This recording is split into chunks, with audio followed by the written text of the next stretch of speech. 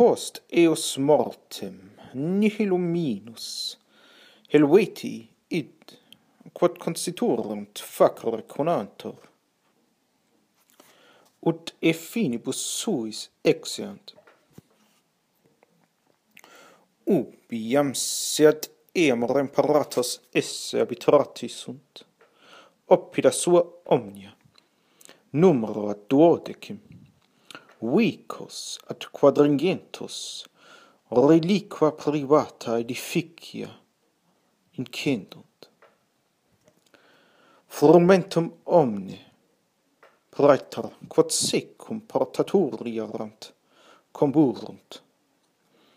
ut domum redictionis B sublata paratiores ad omnia pericula subiunda essent trium mensum molita